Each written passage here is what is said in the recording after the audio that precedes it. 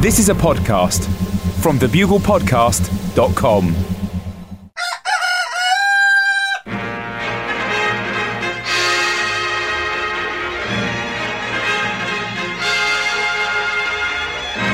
The Bugle, audio newspaper for a visual world.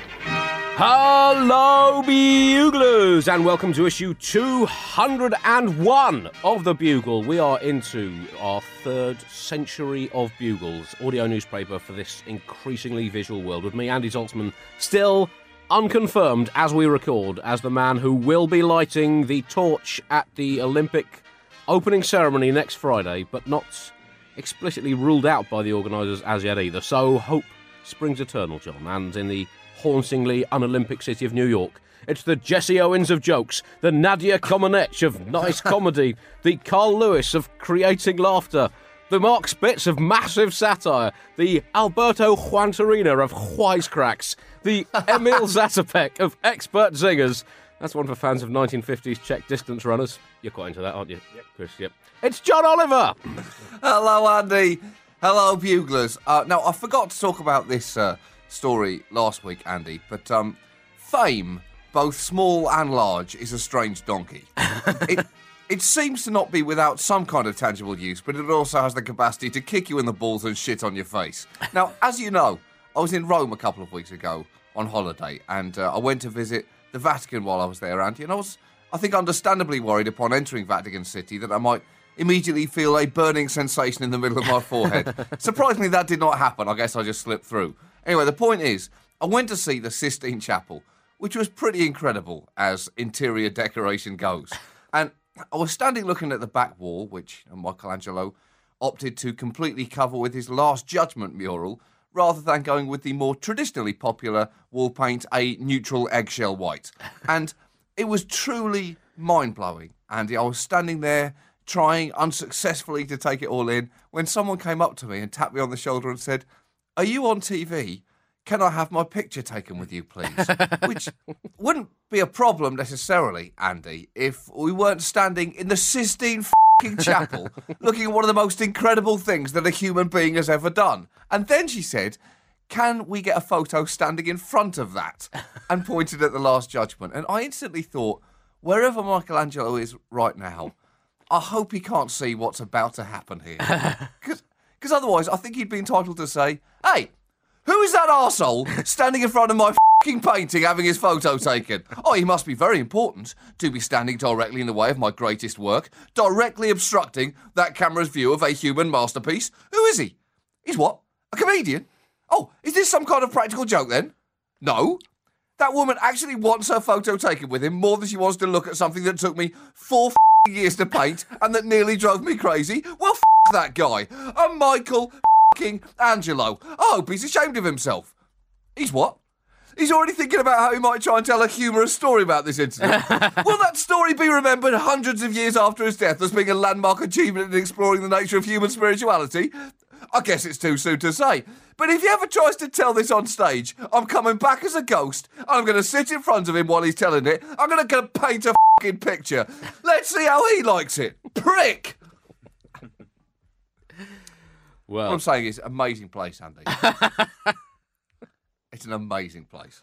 another appearance on the Bugle for Michelangelo, or Little Mickey Paintbrush, as he was known, of course. The full story of Paintbrush, told in Bugle 34 for anyone with long memories and an inability to forget bullshit.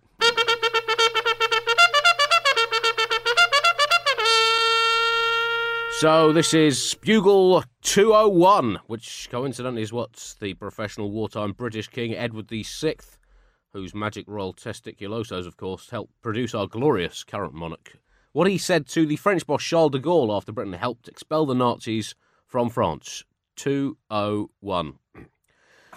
And this week beginning Monday, the 23rd of July, 2012. And who'd have thought, John, just 7 years on from the day that you and I were watching the telly at my flat when they made the announcement that London would host the 2012 Olympics, that just 7 years later, in 2012, London would be on the verge of hosting the Olympics. You couldn't have dreamt it. It's truly You couldn't have dreamt it. beyond our wildest expectations. And 23rd, also the 50th anniversary of the day in 1962 also the 50th anniversary of the day in 1962 when Simon and Garfunkel began writing The Sound of Silence, which began with the lyric, "Hello darkness, you old and took a few revisions before they finally hit it big in the mainstream. As always, a section of the Bugle is going straight in the bin. This week, it's more Olympics audio memorabilia for your commemorative audio sticker album of the 2012 Olympics, including this week, Ben Johnson whizzing into a test tube in 1988. The next piece of audio memorabilia is from the press conference given by Princess Anne and her horse Goodwill at the Montreal Games in 1976. Goodwill, what's it like to have a royal arse bouncing up and down on your back? This is what Michael Phelps listened to at the 2008 Games to get himself in the mood before winning all those gold medals. And finally, this is the exchange recorded in 1948 between Fanny Blankers-Cohen, the Dutch housewife, after winning the 100 metres gold medal and being greeted by her husband. Yes! I won the f***ing Olympic final! I'm the f***ing Olympic champion! Did you see it, darling? Did you see it?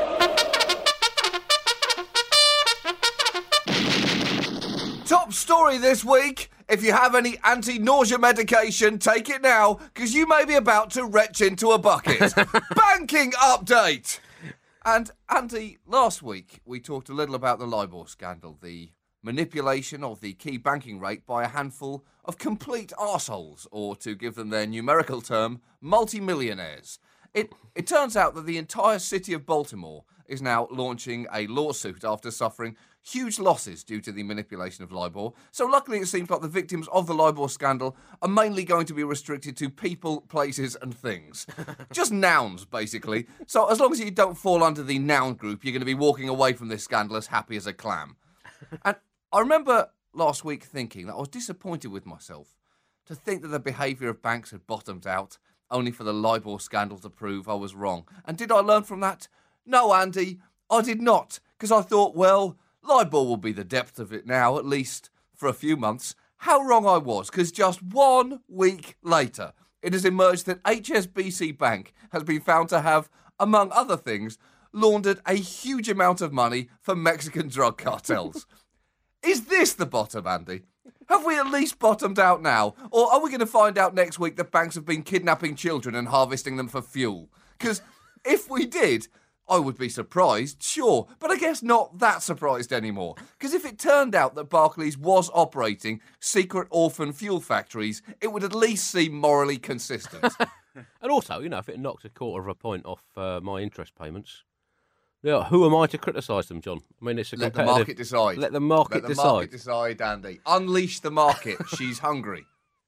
Well, as you say, as the old saying goes, the darkest hour is right before the dawn. So could this actually be the exciting new dawn of a new era of morally infused banking? Well, the fact is, it does appear that global mega finance actually really likes being in the darkest hour. It makes them feel all horny. And they've also spent a lot of money developing an industrial blindfold so they can just keep it going that extra bit longer. Also, it's worth noting, it wasn't just Mexican drug cartels that were funneling money through HSBC. HSBC were also apparently channeling money for rogue nations such as Iran and Syria. Apparently, from 2001 to 2007, MSNBC affiliates sent almost 25,000 transactions involving Iran, worth over $19 billion through HBUS and other US accounts, while concealing any link with Iran in 85% of those transactions. It also emerged that they may have been dealing with a Saudi bank known to have channeled money for Al-Qaeda. Now, you see, that is going to hit a bit of a nerve here in America, Andy, where the relationship with Iran and terrorists has been, at best, strained, and dates such as 2001 are at best poignant. But, I mean, the other side of looking at this, John, is that if we don't let drug cartels and rogue nations and international terror groups use mainstream banking facilities, well, then we're just going to push them underground, John. This is all clearly part of a trap to lure them in with promises, like banks do with new customers. Lure them in with promises of like a free sports hold-all or a £20 record token if they open a new student savings account. And bang! Next thing you know, You've got Mahmoud Ahmadinejad's address, phone number, mother's maiden name, and the name of his first pet. And then you've got him by the balls, John. You've got him by his financial balls. Ahmadinejad's first pet was a little goldfish called Lucy. You can't say that, Andy. That has just completely ruined all his password encryption now.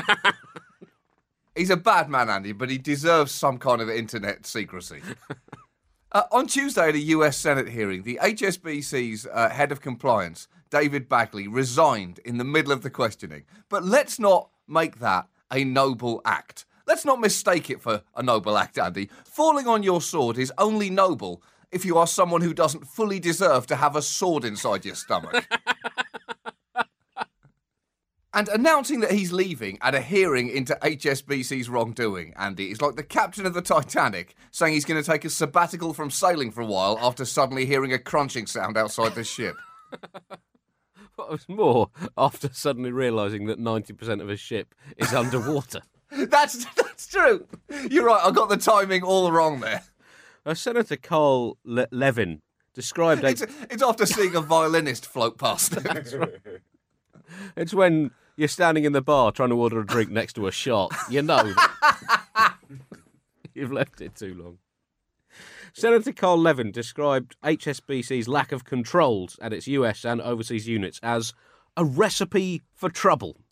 And this is not just any recipe, John. This is a recipe as reliable as my carbonara recipe for guaranteeing that you get exactly the dish you want, bang on the banana, every time. I'm describing a lack of controls and this kind of thing as a recipe for trouble. Well, yes, it generally is. That's why we have controls on things. For example, we have controls on strangling people with cheese wire if they annoy you during a snooker match. Controls on the number of babies you're allowed to try to throw through a basketball hoop, generally set at 0 currently in most countries. And controls on whether or not you're allowed to dip your testicles in a cathedral font during midnight mass and shout, "I've got magic sperms now." These are the kind of controls that the human being needs, John, because we have an innate human impulse to be a dick. I mean, look at the ancient Greek gods. No controls, wandered around doing all kinds of extremely naughty and deeply perverted stuff. It's the same with big banks, John. Watch and learn the banking sector on your barely regulated Mount Olympus of amorality. Watch and learn, because you might be able to turn yourself into a shower of rain and hump someone, but it doesn't mean you have to do it. The chief executive of HSBC's US department, Irene Dorner, who must absolutely love going into work at the moment, she apologised to the Senate committee, I quote, for the fact that HSBC did not live up to the expectations of our regulators, our customers, our employees, and the general public. You see, you got that wrong, Irene. HSBC didn't just live up to everyone's expectations nowadays, they vastly exceeded them.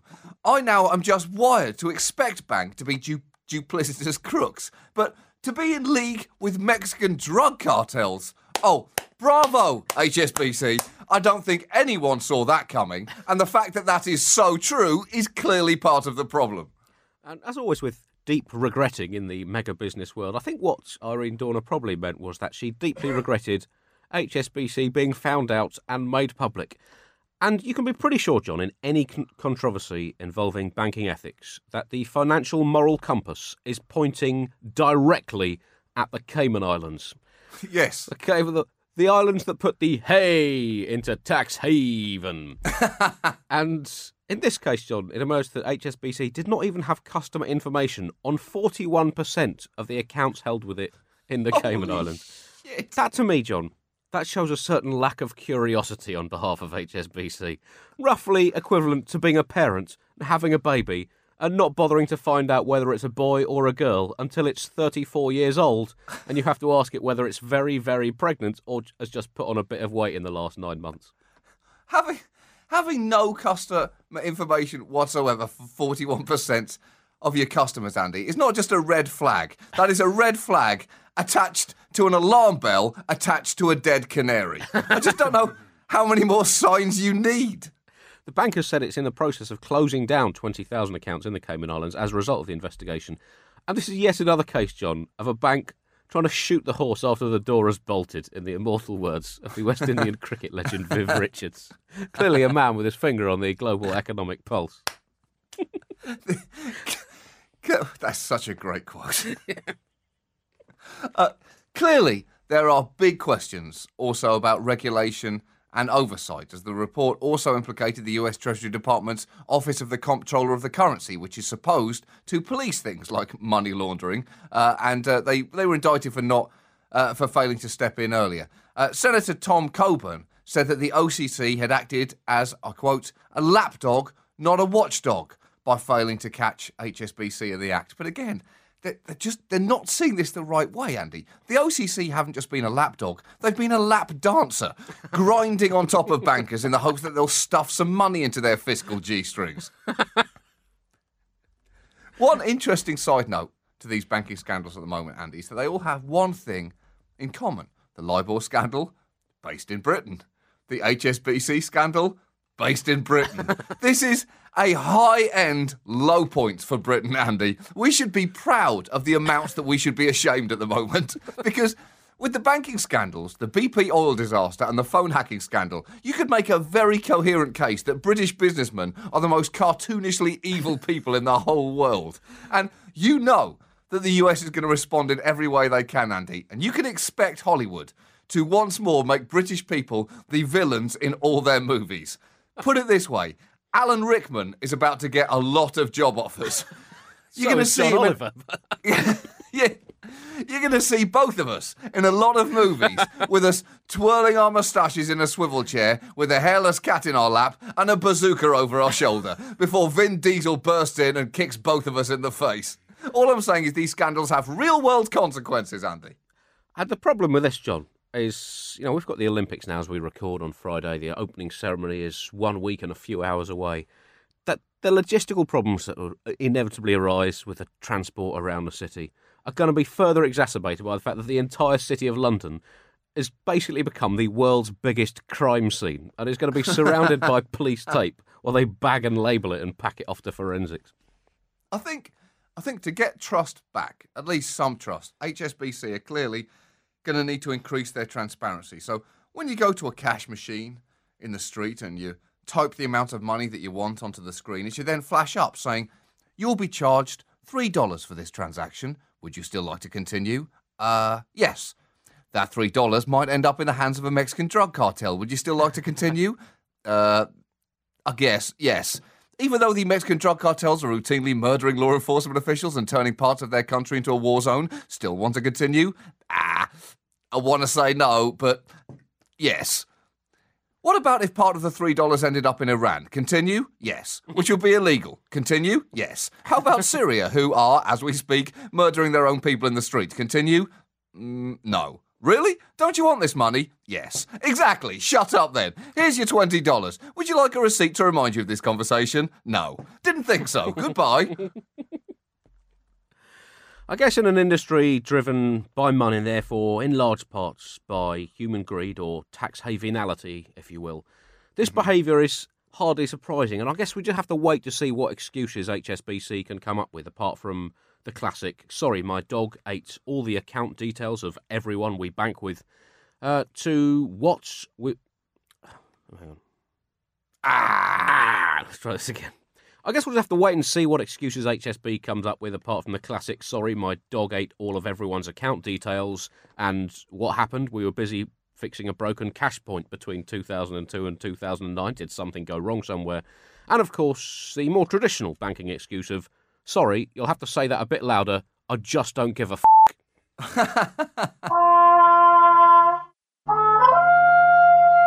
Syria news now, and the descent of that benighted country into the full horror of war continued amidst continuing thumb-twiddling from the international community and rampant bloodsheds all over... Stop it, Andy. We have important breaking news. Mermaid updates now. Oh, phew. And... yeah. Just let this wash over you. The US National Oceanographic and Atmospheric Administration has officially come out and made a statement that mermaids are not real. Now, your first response to that, Buglers, might be, now? Only now have they done that? Well, hold on. Perhaps they were just waiting to be absolutely sure. You know, America is a very litigious country. You don't want to officially announce that mermaids aren't real and then get sued by a bunch of offended mermaids. You don't want the first time you see a mermaid, Andy, to be in a water tank on the steps of a courthouse announcing a huge out-of-court settlement victory. I think, John, this is yet another story that tells you everything you need to know about America as a nation, all its glory and its idiocy. Yes. Now, this might not be quite as American, clearly, as hitting baseballs off an aircraft carrier into a shoal of jet skis. But still, for a government agency to feel it has to issue a statement denying the existence of mermaids proves that America as a nation, A, believes innately and unstoppably in the concepts of infinite possibility, of dreams coming true, that Yes. every man should be free to have Yes. the possibility in his life to get it on with a topless chick who's half made of fish. It proves Yes. that B, America as a nation is unremittingly silly, and C, that it's willing to devote government resources to the most ludicrous possible things. What a country, John. Oh, God. What a country. I'm choking up, Andy. I'm choking up with pride at being a legal permanent resident of this great nation. This great, stupid nation. They were actually apparently forced to make this statement. It gets even better. After a documentary-style science fiction programme on the Discovery Channel's Animal Planet channel here. This programme suggested in May that the body of a mermaid had been found on a beach. And in response to this show, they received a huge deluge of inquiries from the public. And that has to be a tough day working the phones at the National Oceanographic and Atmospheric Administration, Andy. Hello? No, I don't think mermaids are real. No, I honestly don't think you did see video evidence. Well, okay, I'll turn my TV on right now. No, that just looks like an actress with half a CGI haddock attacked to her. No, I'm pretty sure that's not a mermaid. Excuse me, I have to go. I've got another caller on the line. Hello, National Oceanographic. No, I don't think mermaids are real. Hold the line, please. Got another call coming in. Holy shit, Darren, we have a real problem here. The show was called Mermaids, the Body Found. So they hadn't even found a real live mermaid, Andy. They'd found a mermaid corpse, and that is a lot less sexy. The Little Mermaid, huge hit for Disney, Andy. The Dead Little Mermaid, that would have been box office poison.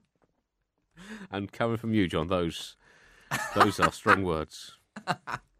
Of course, it is the 100th anniversary of the last time that scientists tried to breed a mermaid in captivity. 1912, of course, and it went disastrously, horribly wrong. It was an experiment at the National Aquariumsmuseum in Berlin, in Germany, in 1912, when they tried to mate Kaiser Wilhelm with a captured dolphin. And they came up with the walrus, which was then released into the world and flourishes to this day. And came up with a walrus and a Kaiser with a big old smile on his face. Dirty old hound. But you have to ask, John, I mean, we're being pretty cynical about this, just assuming that there really is nothing that's worth covering up here. But then I followed a link to a website, John, a website entitled BelieveinMermaids.com that claimed to have proof of the existence of mermaids. So I typed that into my browser, and what comes up from BelieveinMermaids.com is the badge of the Department of Justice, the badge of the Homeland Security Investigations Special Agent badge, and the words, "This domain name has been seized by DOJ Homeland Security Investigations pursuant to a seizure warrant issued by a US District Court." Is that true? Yeah. Oh my God. What are they hiding, John? What are they f***ing hiding? It's Roswell all over again. Release the files. Bring out the fish lady. In election year as well. I mean, how much more are we not being told, John? It is suspect. The official statement. Have you read, ever seen Hillary Clinton's legs? That's all I'm asking.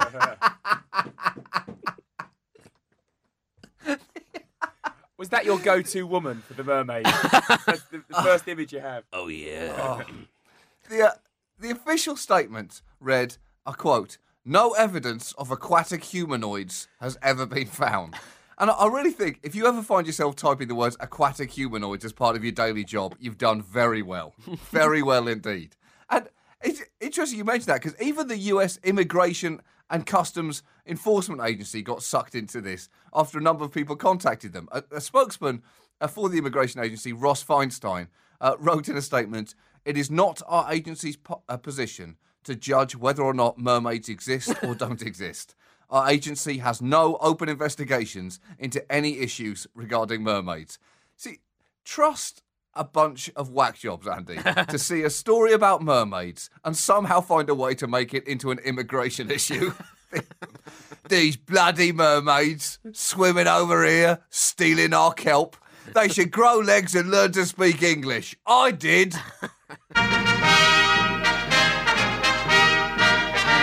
Bugle feature section now, and it can only be one thing. Again, the Olympics. 1 week away, John. 1 week today, the opening ceremony. In fact, in 5 days' time, the first sport begins with a keenly anticipated double-header in the women's football competition at the Millennium Stadium in Cardiff. And I'm delighted to be able to say that I will be covering that exclusively for the Bugle. Oh, I'm going down to Cardiff on my own to watch. Good for you. To watch women's football. You're doing the right thing. For the Bugles, for the special daily Bugle bulletins I'll be doing during the games. So, on-the-spot coverage. It's so It's exciting. going to be at the absolute cutting edge of sports reporting. What's the game? Well, it's Great Britain against New Zealand is one of them, and the other one, I think, is Brazil against someone else. So, it doesn't get any bigger than that. That is when it all kicks off. But you're right, Andy. It's 1 week before the eyes of the world are on London for our opening ceremony, in which we have been promised real live sheep. Did you have real live sheep in your ceremony, Beijing? No, I don't think so. And it's so exciting, this, for Britain, Andy, and for good reason, because it is always exciting when you buy something that you can't afford. It's just a natural rush. Now, the big story in the build-up to the Olympics here has been the complete failure of one of the security companies to recruit sufficient security guards.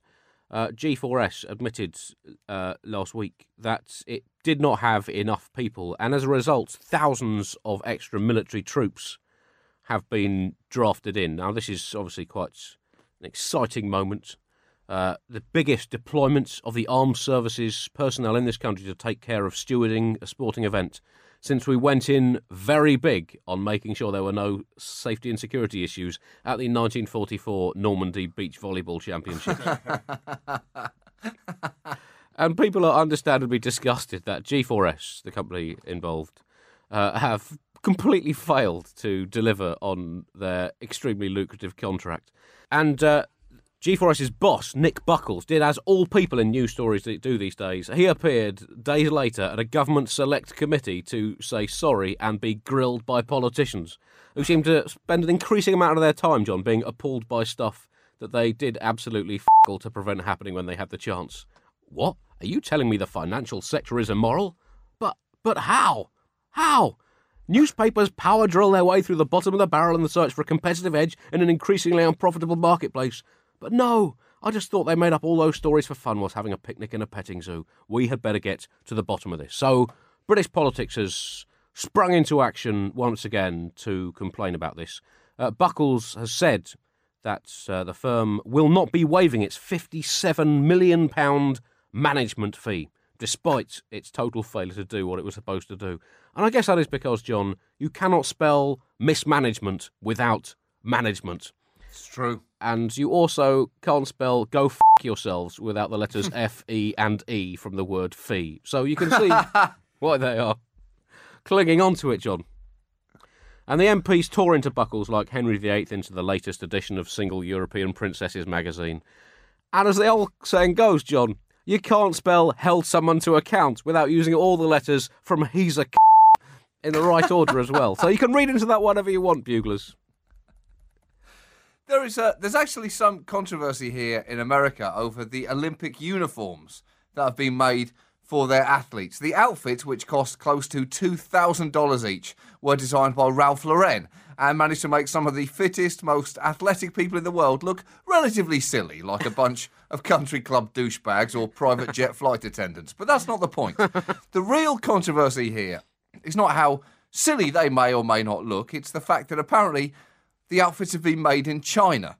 And this fact has prompted bipartisan outrage here. But perhaps the most angry remarks came from the normally mild-mannered to the point of medically comatose Harry Reid, the senior Democratic senator from Nevada. He said, and I quote, I'm so upset.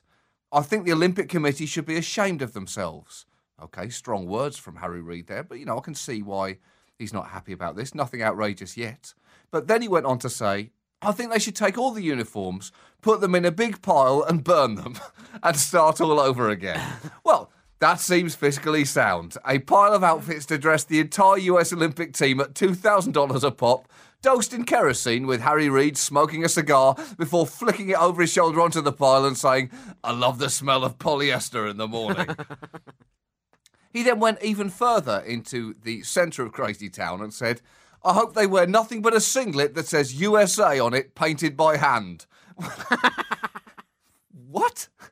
Hand-painted outfits? Do you know what? I think I'm behind him again, Andy.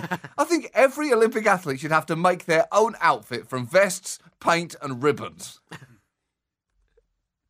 There was outrage everywhere here over these outfits, and Fox News got their knickers in an intense twist over the fact that their headgear designed by Ralph Lauren was a beret, and this got them so mad that they had a viewer poll question during Fox and Friends that read, should the American team be wearing a beret? ? Why not a baseball cap? ? And the host of Fox and Friends, which is, a kind of non-entertaining human circus, went on a verbal rampage, suggesting that the wearing of berets is completely unpatriotic and un-American, seemingly forgetting that most of the United States military wear berets. And the looks on their faces when someone in the control room suddenly pointed that out to them in their earpieces was a thing of complete beauty. In other Olympic news, there was an early snafu regarding transporting Olympic athletes around when the first foreign athletes to turn up were taken on a ludicrous 4-hour bus trip from Heathrow Airport to the Olympic Village, also in London. A trip that should take less than 1 hour.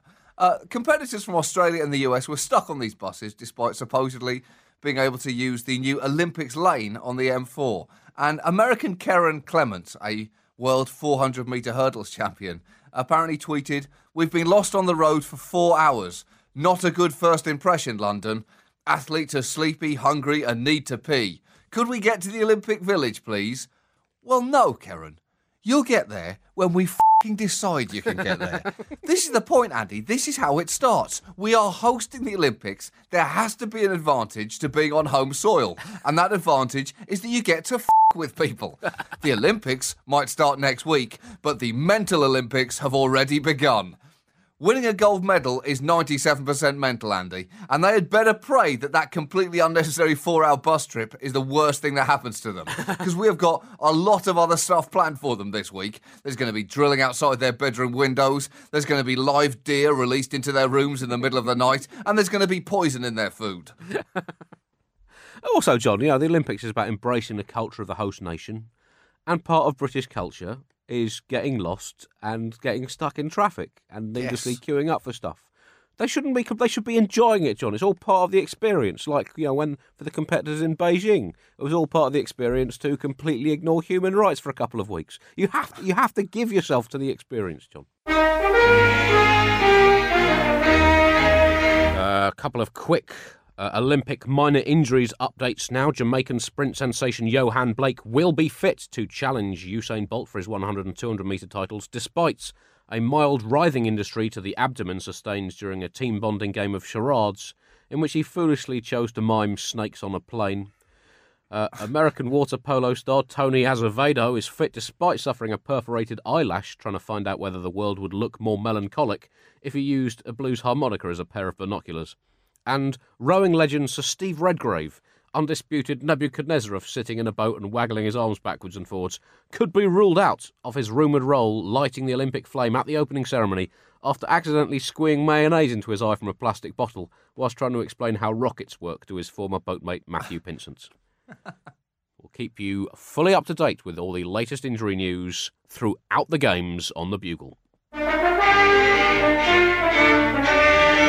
Now for the latest, possibly even the first, in a Bugle series of classic Olympic commentary moments from the archives. And this goes back to Paris, 1924, and the men's javelin final. Back, of course, in the days when the javelin was a head-to-head knockout contest with one athlete at either end of the arena as God intended, hurling spears straight at each other's faces.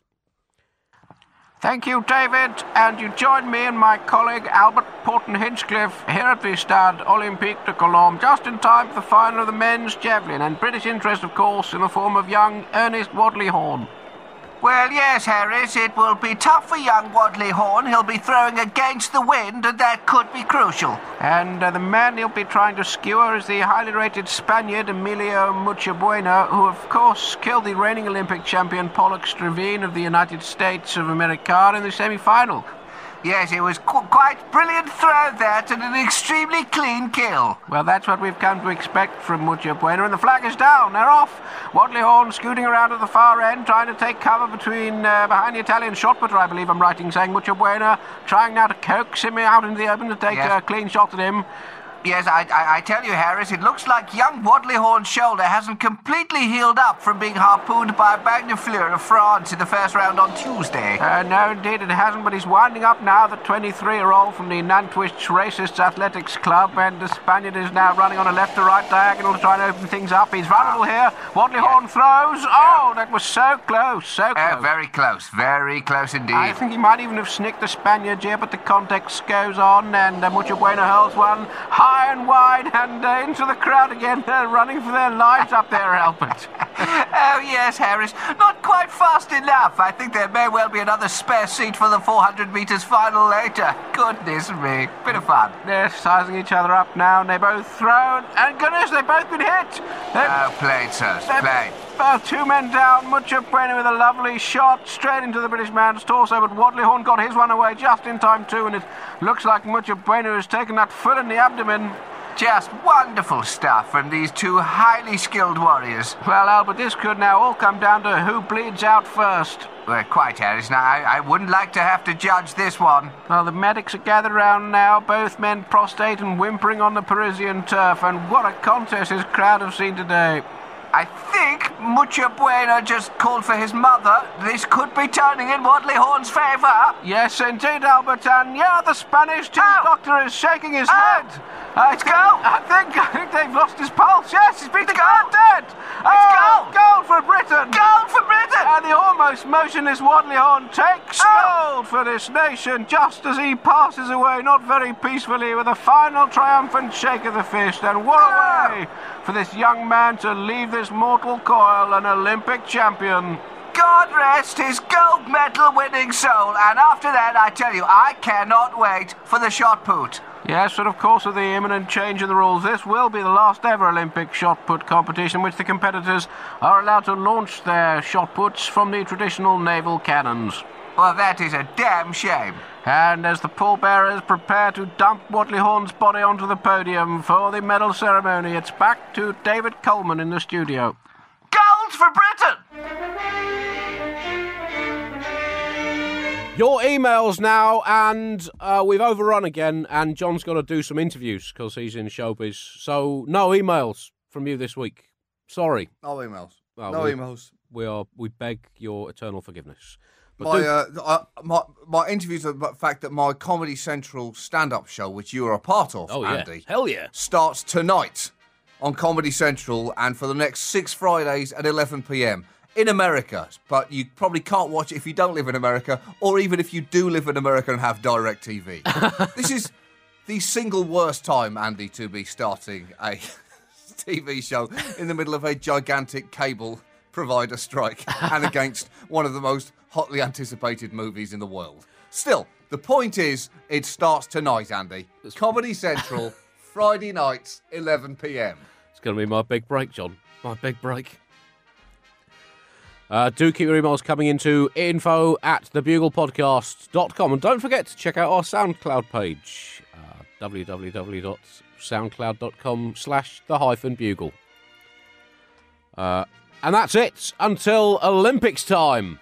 Yes. Next week, we'll be back with a full Bugle next week. Then daily Olympic Bugle bulletins throughout the Games.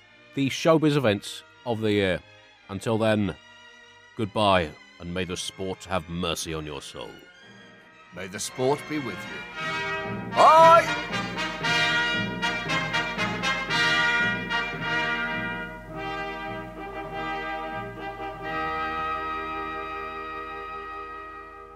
Hi, it's producer Chris from The Bugle here.